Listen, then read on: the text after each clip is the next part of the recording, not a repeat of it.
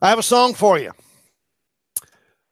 Music awakens our heart. I was just telling Chris and some of the guys that when I drive home to Fairhope every Thursday afternoon, I listen to a couple of podcasts, a little Feinbaum and sports and all that stuff. And by the time I get to Sims or Wilmer in that crazy section of that trip, and when in the world they're going to finish that 12-mile stretch of two-lane highway, that is, I've never heard the political entanglement that is, but I know there's politics involved with that big time.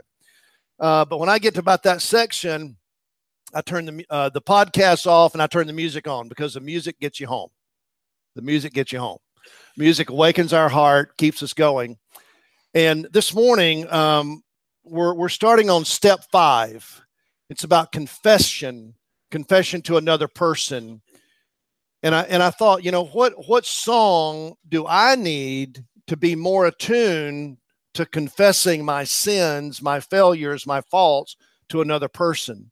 And I thought, if I really knew that I was forgiven, if I believed I was forgiven, if I was so forgiven that I was forgiven, then I could tell anybody anything, because it wouldn't matter, would it? And part of the reason of our inhibition and prohibition toward confessing to another person, which is what step 5 is about, is we don't believe we're forgiven. We can answer it on the test. Am I forgiven? Yes, Jesus died for my sins and I'm forgiven. True, false test. But I don't believe I'm forgiven experientially, relationally. David Crowder has written a great song on forgiveness. I've done things I wish I hadn't done. I've seen things I wish I hadn't seen. And just the thought of your amazing grace, and I cry, Jesus, forgive me. God, I fall to my knees with a hammer in my hand. You look at me, arms open, forgiven. Child, there is freedom from all of it. Say goodbye to every sin. You are forgiven. May you hear the voice of God. Open your heart to what he has for us this morning.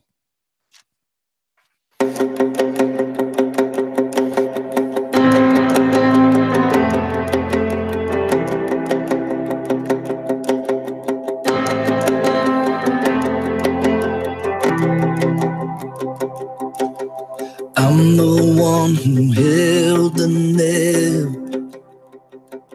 It was cold between my fingertips. I've hidden in the garden. I've denied you with my very lips. God, I fall down to my knees with a hammer in my hand.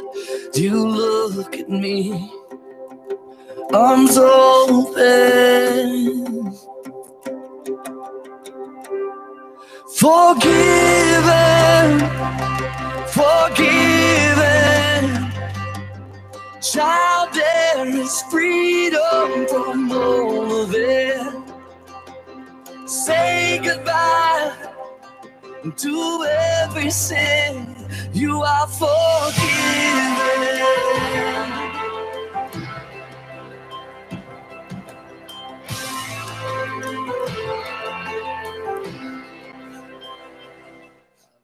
Things I wish I hadn't done. I've seen things I wish I hadn't seen. Just the thought of your amazing grace, and I cried, Jesus, forgive me.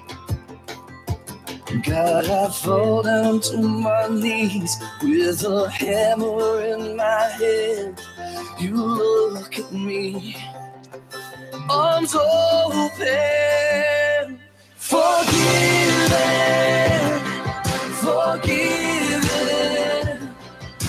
Child, there is freedom from all of it. Say goodbye to every sin. Joe, get this thing up off my shoulder.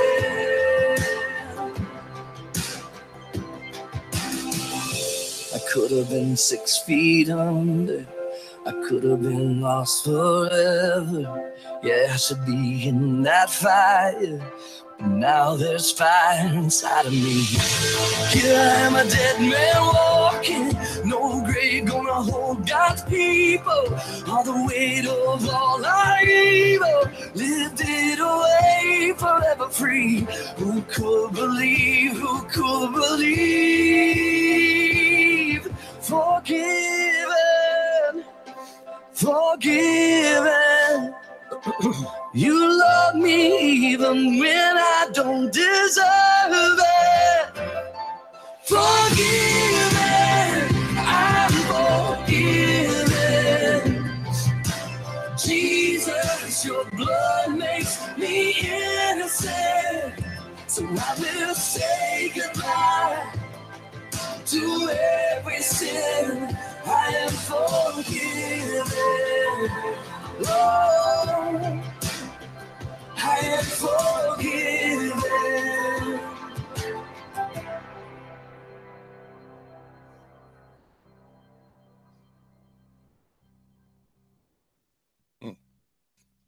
Amen.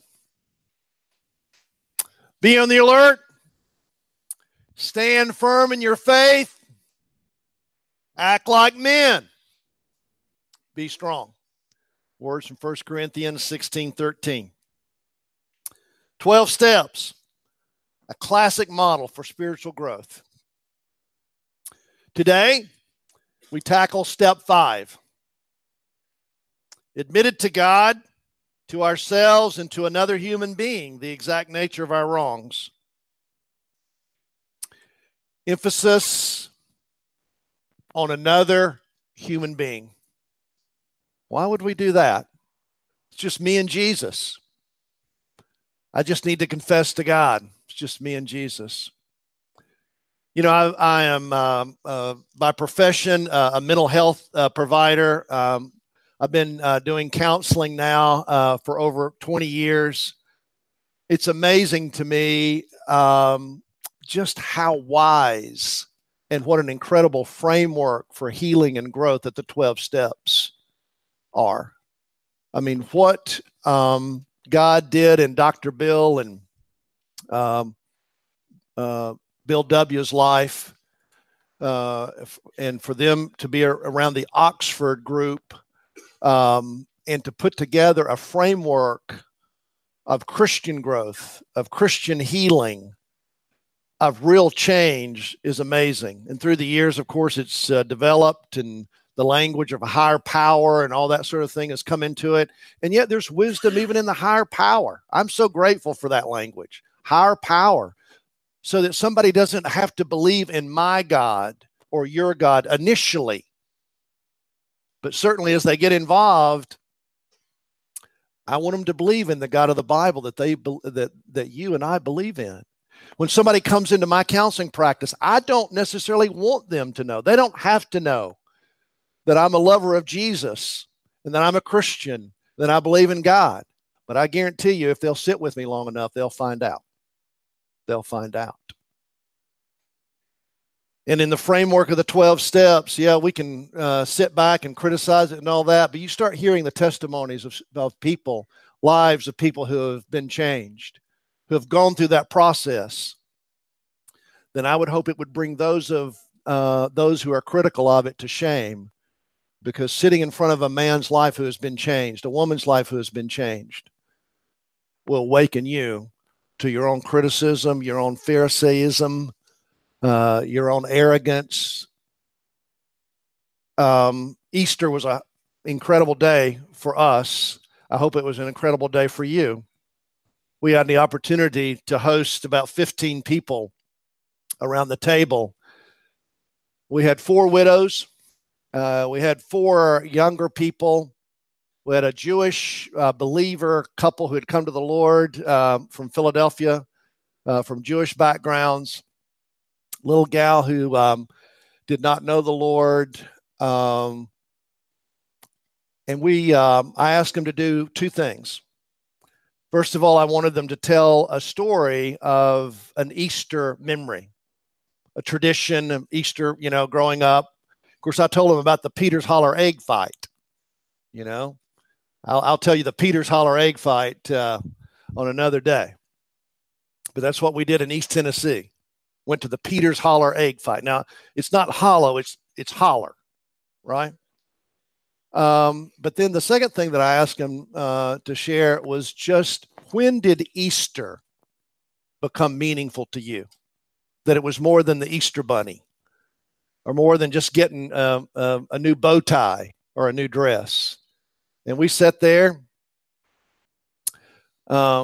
Jimmy told me he wasn't mad. He had to leave early. So I told him I was going to embarrass him when he got up and left. So.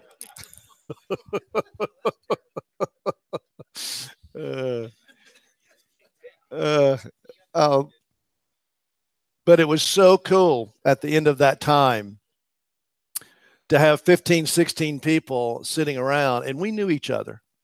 Before we came in there, nobody knew everybody. I was meeting people for the first time around our Easter table. It's much like when we start telling the stories of our lives and we're open and honest with one another, things change. Doesn't matter what you wear. I don't care what you do for a living. I don't care how much education you've had. I know that you're just as hungry and needy for love, to be seen, to be understood as I am. And step number 5 in the 12 steps really helps us go through that process. I want you to pick up your pen and engage with me this morning. Let's go to work. I have 3 questions for you that I want to invite you to respond to. Question number 1. When you did step 4, assuming that you did step 4, which is making an inventory of your failures, how much closer to God did you feel?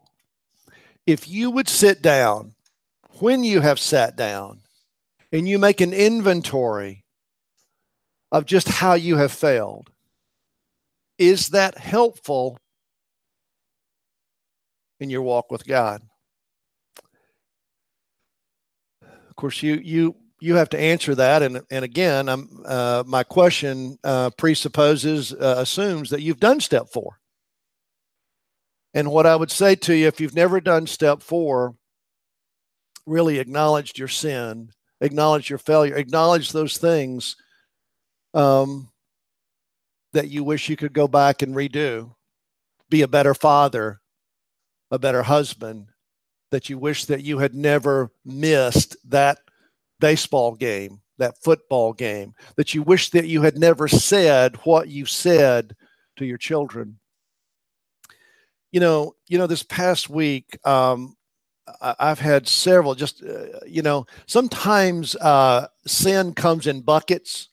You ever had that feeling that you just feel like that you're getting kind of the same bucket full of sin coming at you? And the bucket full of sin that has been coming at me this week is the stories of hearing how fathers and mothers say 4-letter words to their children.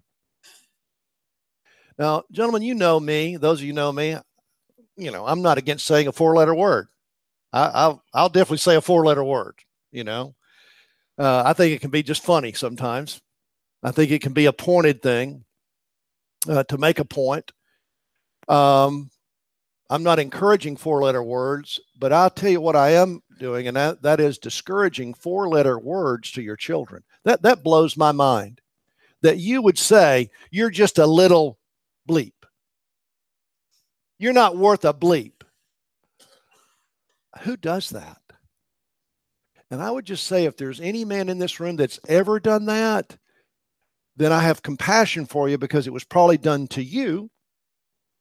You've passing it on, and I would go back, pick up the phone, write a card, go back and say to your son, say to your daughter, anytime I've ever used a 4-letter word in my communication to you to communicate anything, it was wrong. And I am so sorry. I can't believe that. Making an inventory. Second question that I would ask you, what are your hopes and fears? What are your hopes and fears? What would you like to see happen in your life, in your family's life over the next 3, 4, 5 years? And how would step 5 get you to where you want to be? The idea there is acknowledging what you're afraid of, what your hopes are, putting them together, and then using your confession of how you failed as a means to facilitate your hopes and attack your fears. And I would just suggest to you, give you a little hint, what you're doing in that kind of framework is developing a culture of intimacy. That's called intimacy. That you are allowing yourself to be known, your hopes. What are your dreams and your fears, what you're afraid of? And then you're actually beginning to share how in your failure and in your sin that somehow you have impeded your hopes and dreams from being reached.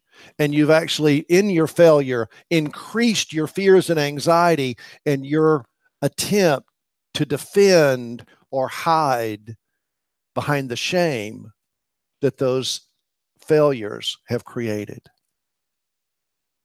It's a pretty powerful dynamic to think that what you really want is intimacy. Your hopes will reveal that. Your fears will show you how you're afraid of that. My famous, most beloved quote of all time is G.K. Chesterton's quote. G.K. Chesterton was C.S. Lewis's teaching mentor, and Chesterton said that every man who walks into a brothel is looking for God. I love that, because it's like sometimes we don't even know what we're seeking, but even when we're seeking illegitimate love, illegitimate relationship, it's really the deepest relationship that we hunger for, that we would be known and seen by God and those that love us. Third question.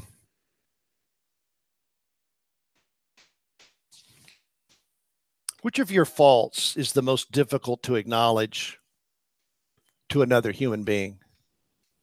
Which of your faults? Now keep in mind, I didn't ask you, do you have faults? Duh. I know you have faults, but if you and I were having a cup of coffee and you were buying, of course you would be buying if we were having a cup of coffee. And I said, tell me the hardest thing to tell me. Tell me the hardest thing to tell me. How's that for a question?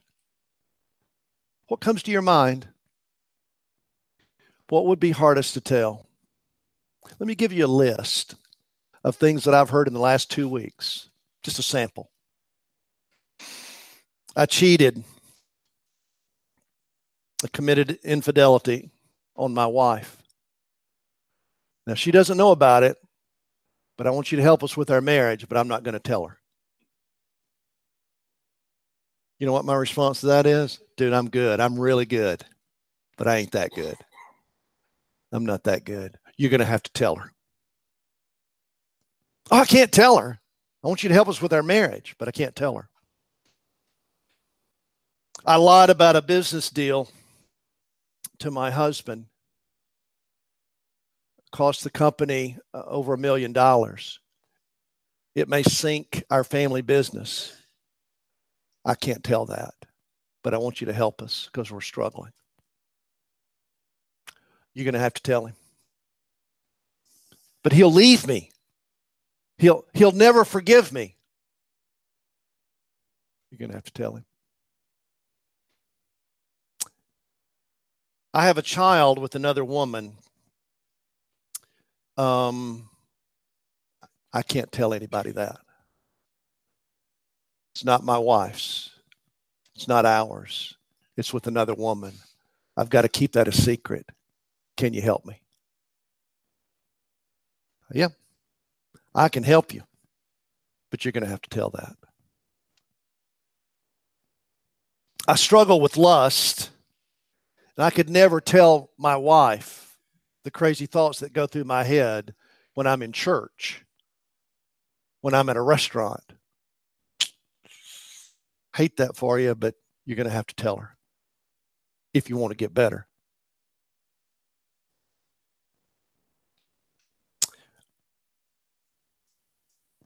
My husband won't let me see his phone. He's got a lock on the door to his home office. He assures me that nothing's going on.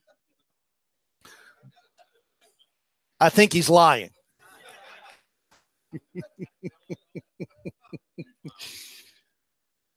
Incredible insight, sweetheart.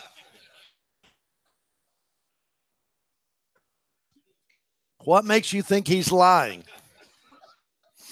He assures me that the reason he's got this is true. I'm not making this up. I know sometimes you think I'm making stuff up, but the reason I keep doing what I'm doing is just for the pure entertainment value at this point. I'm not very good, but I collect a lot of good stories.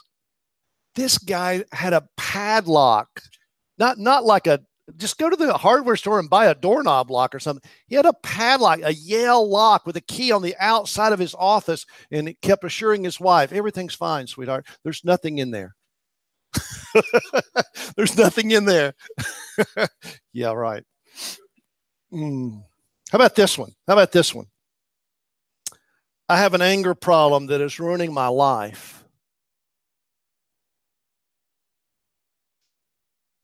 I don't want to admit it to my wife. She keeps telling me that I'm angry, and I say, no, I'm not. I can't admit that I'm angry. It's like, dude, I think everybody knows. And it's like, you're telling me that you're afraid to tell. They know. All right, final one, because this is just too funny. I'm not trying to do a comic routine. I know it sounds like I'm doing like a Jay Leno monologue or something. Last one. I've said hurtful and hateful words to my kids. I've used 4-letter words with my kids. I don't want to admit that to anybody, but I'm here admitting it to you. I said, you're going to go. Over time, we're going to work together, and you're going to go talk to your son, and you're going to apologize for that. I don't care what he's done, what she's done.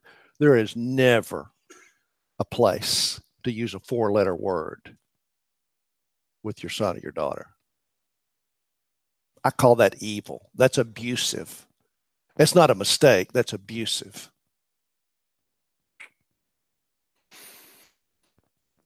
Admitting our faults to another person. Do I have to do that? The Bible just says, confess your sins, doesn't it? Confess your sins. Well, that is one verse. Let's go to another verse. How about James 5:16? Turn over to James 5:16 with me. Again, the passages are there on the back of your notes. Reading from the New Living Translation. Confess your sins to each other and pray for each other so that you may be healed. The earnest prayer of a righteous person has great power and wonderful results. The Bible does say, confess to another person. And again, I want you to think about that experientially. Why is that a need? Why is the Bible so clear on that? We'll tease that out. Turn over to 1 John chapter 1. 1 John chapter 1, starting with verse 5. This is the message he's given us to announce to you. God is light, and there is no darkness in him at all. I mean, even if we just understood this whole metaphor and paradigm of light and dark, got to live in the light, no darkness allowed. Turn the light on. So we are lying if we say we have fellowship with God, but go on living in spiritual darkness. Sometimes I think we ought to have church in the dark. No lights. Everybody come in and just sit in darkness. And then the pastor gets up and he says, we ain't turning the lights on until people start confessing their sins. And each time somebody confesses their sin, somebody lights a candle. And another person confesses their sins. They light another candle. I've never seen this done, but this could work. And all of a sudden, everybody confesses their sins, and there's light everywhere. That's the way it's supposed to be.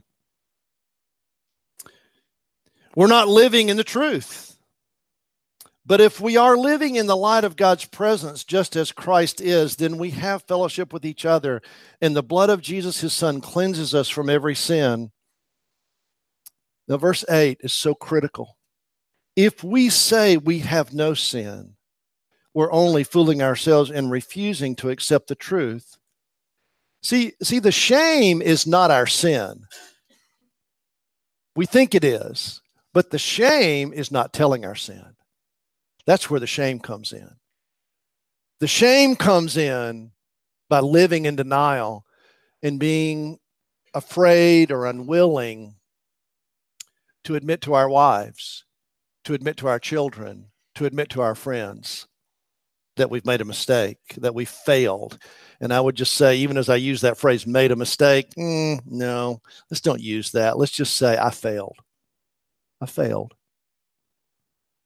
If we confess our sins to him, he is faithful and just to forgive us and to cleanse us from every wrong.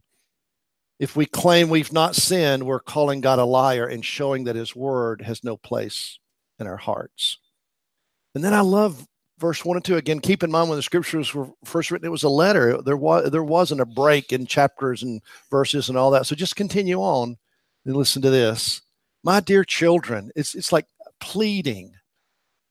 I'm writing this to you so that you will not sin. But if you do sin, and when you sin, there is someone to plead for you before the Father. He is Jesus Christ, the one who pleases God completely. He is the sacrifice for our sins. He takes away not only our sins, but the sins of all the world. We always have an advocate. That's what it says in your study Bible. It's an advocate. He stands by our side. I'll go with you. I'm standing with you. Confess your sins. Acknowledge your failures. See, this whole process looks like this. Confession.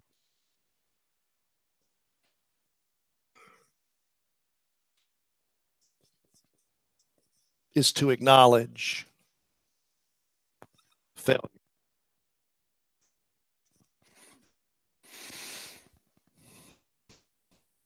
And what we want to look at is, what's the purpose of that? What's the purpose all about? Why would we do that? I mean, Scripture is very clear in Colossians chapter 2 that all of our sins are forgiven. They were nailed to the cross. You never have to worry about it. But then we come along in this idea of Christian maturity, Christian growth, Christian journey, Christian pilgrimage, to where we have to be engaged in the process. And that's where confession comes in. And so the purpose, and then this idea of why with another person. Why do I have to tell another person? Why can't I just go in my prayer closet, get on my knees, and just tell Jesus that I'm sorry? And here's the process.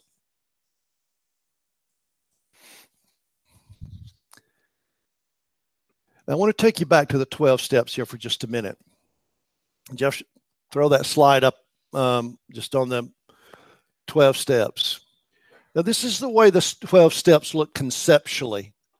It's good to get the whole playing field.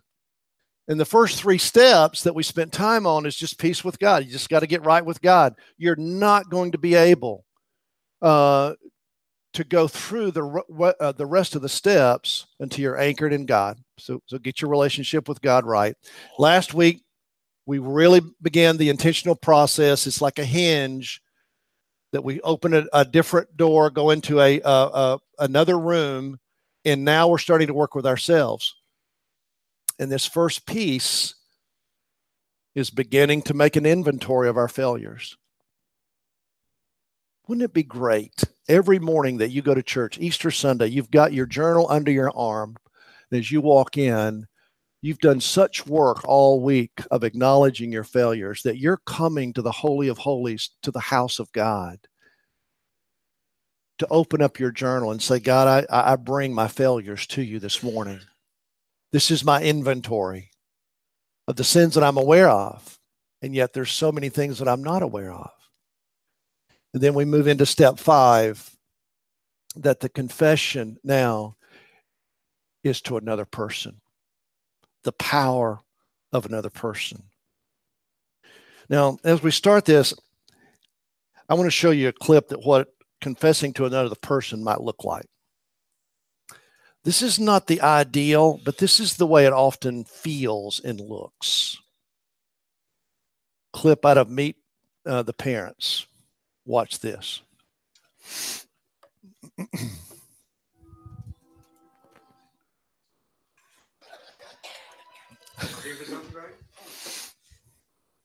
Jesus. Well, I heard a noise, so I came down to see if everything was okay. Everything's fine. I'm sorry. I saw a light on and I kind of stumbled in and I didn't realize. Well, that's okay. See anything interesting?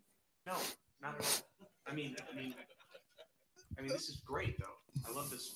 It's a cozy little nook. I noticed you were looking at that when I came in. Yeah. It's an antique polygraph machine. Is that what that is? I've seen these before, but I never saw one actually up close. You know what? Why don't you try that on? Oh, it's okay. Oh, come on. We'll have some fun. I'll show you how it works. I shouldn't. Well, why should you be afraid? You have nothing else. No, I know. I know. There shouldn't be any problem. No, there's no problem. Oh, I know. Okay.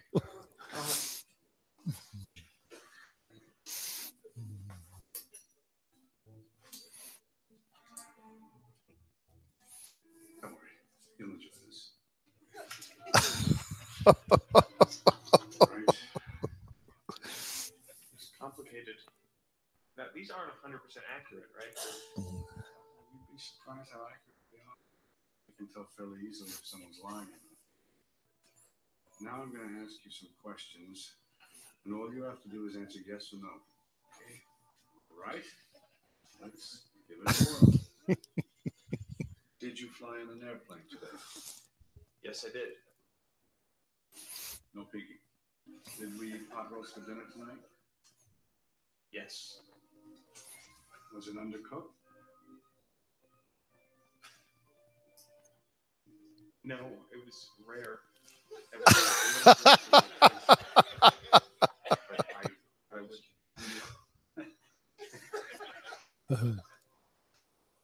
Relax.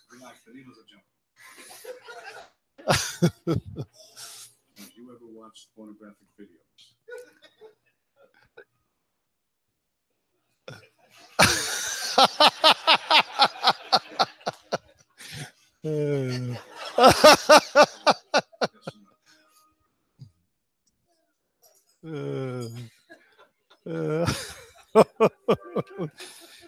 Yes, gentlemen, that's why we don't confess our sins. It's just too painful. That's what it looks like. Oh, my goodness. Oh, my goodness. The purpose of step 5 is to become whole. Do you really want to be whole? No, that's okay. I just want a good meal and I want to play golf on Saturday. I'm cool. No. You know, as we've talked about, as I talk about in my book, the lion, the bull, the chameleon, the turtle, the lion is committed to growth. And most of us aren't. We're committed to being whole, to being all that God intended us to be. And if you're going to be whole, you've got to embrace this idea, this ideal of confession. It's like a filter I have a water filter on my sink in my home in Fairhope. They tell me that it takes out all the impurities. I can definitely tell the difference in that water that comes out of that faucet from the water that comes out of the normal faucet. And confession is like a filter. It filters your life. It tears down the walls that inhibits and prohibits intimacy. You've got to tell another person. And this perfectionism thing makes cancer look like a head cold. We think we have to be perfect. Being whole between Eden and heaven where we live is not being perfect without sin. That's a lie. That's a delusion or an illusion. What being whole means is that I embrace my failures and I embrace my gifts. Flowers and weeds is what we call them. Flowers and weeds. We acknowledge both rather than feeling like we have to be perfect. It's not true.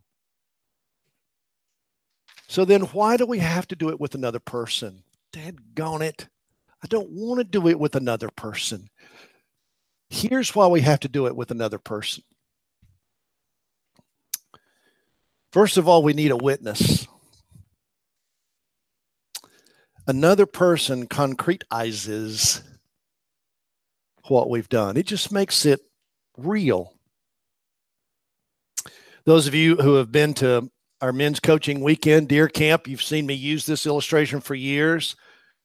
Right hand, left hand. Right hand, left hand. Roger knows exactly where I'm headed with this.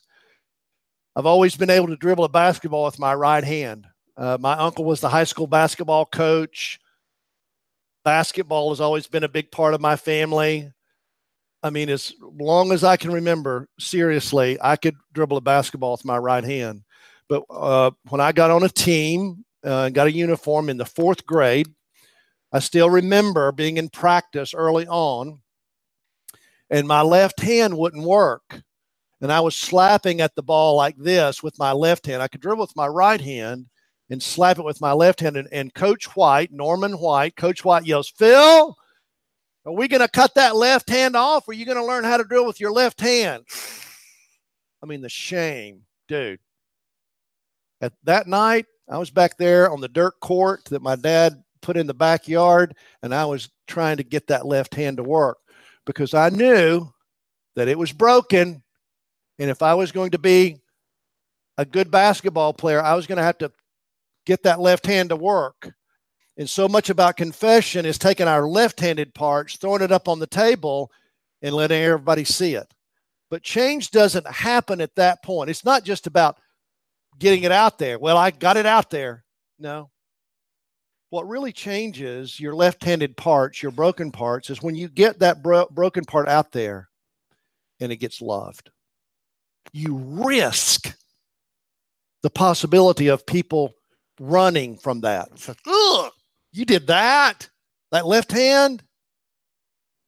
Yeah. Well, I did the same thing, only worser. And you've got a group of guys that look at that left-handed part, and all of a sudden they start throwing their left-handed part up. And now that part of you that you've been so ashamed of and so broken is getting loved. It is a powerful moment of holiness and sacred ground. God shows up. That's why we have to do it with another person. We take responsibility. Change happens when your broken parts get loved. Rather than walking around hiding them and acting like it doesn't exist. That's crazy. But here's the process, this last part. The process is this. You got to choose a person who you're going to tell. And this is tricky. I mean, I've heard guys choose the wrong person. And they got shamed, they got judged. It didn't work out the way they thought it would. So it is important that you share it with a person with compassion, integrity, and who's not going to put you on the prayer list. You know what the prayer list is? Well, you heard about Phil. We need to pray for Phil. I believe in prayer. I love prayer, but that doggone prayer list is the gossip list half the time, right? I'm not talking about the gossip list. I'm talking about if I tell you, you will hold it in confidence. Confidentiality is critical. Now, that applies in general, but that does not apply to your wife and to your kids. And what I mean by that is that when you have harmed them, you're not looking for a compassionate response, a grace-oriented response. You got to do it regardless of how they respond. Does that make sense?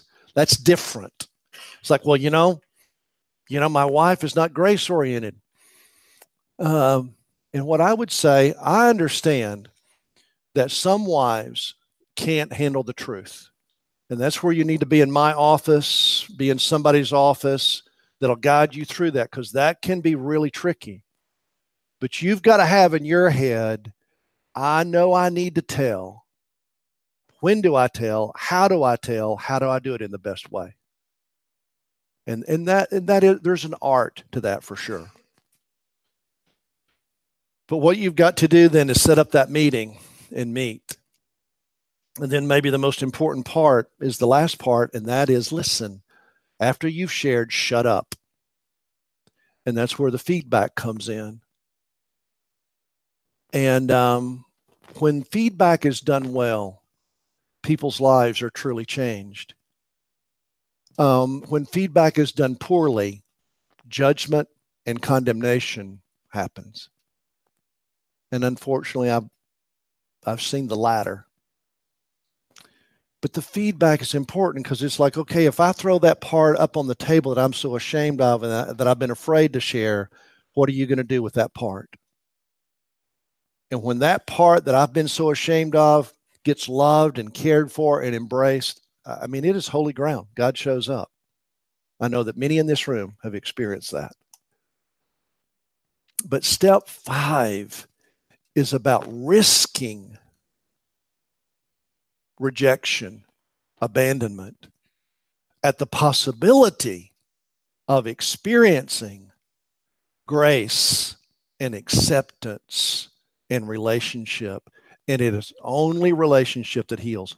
Every problem you have and that I have is a relationship problem and a relationship solution.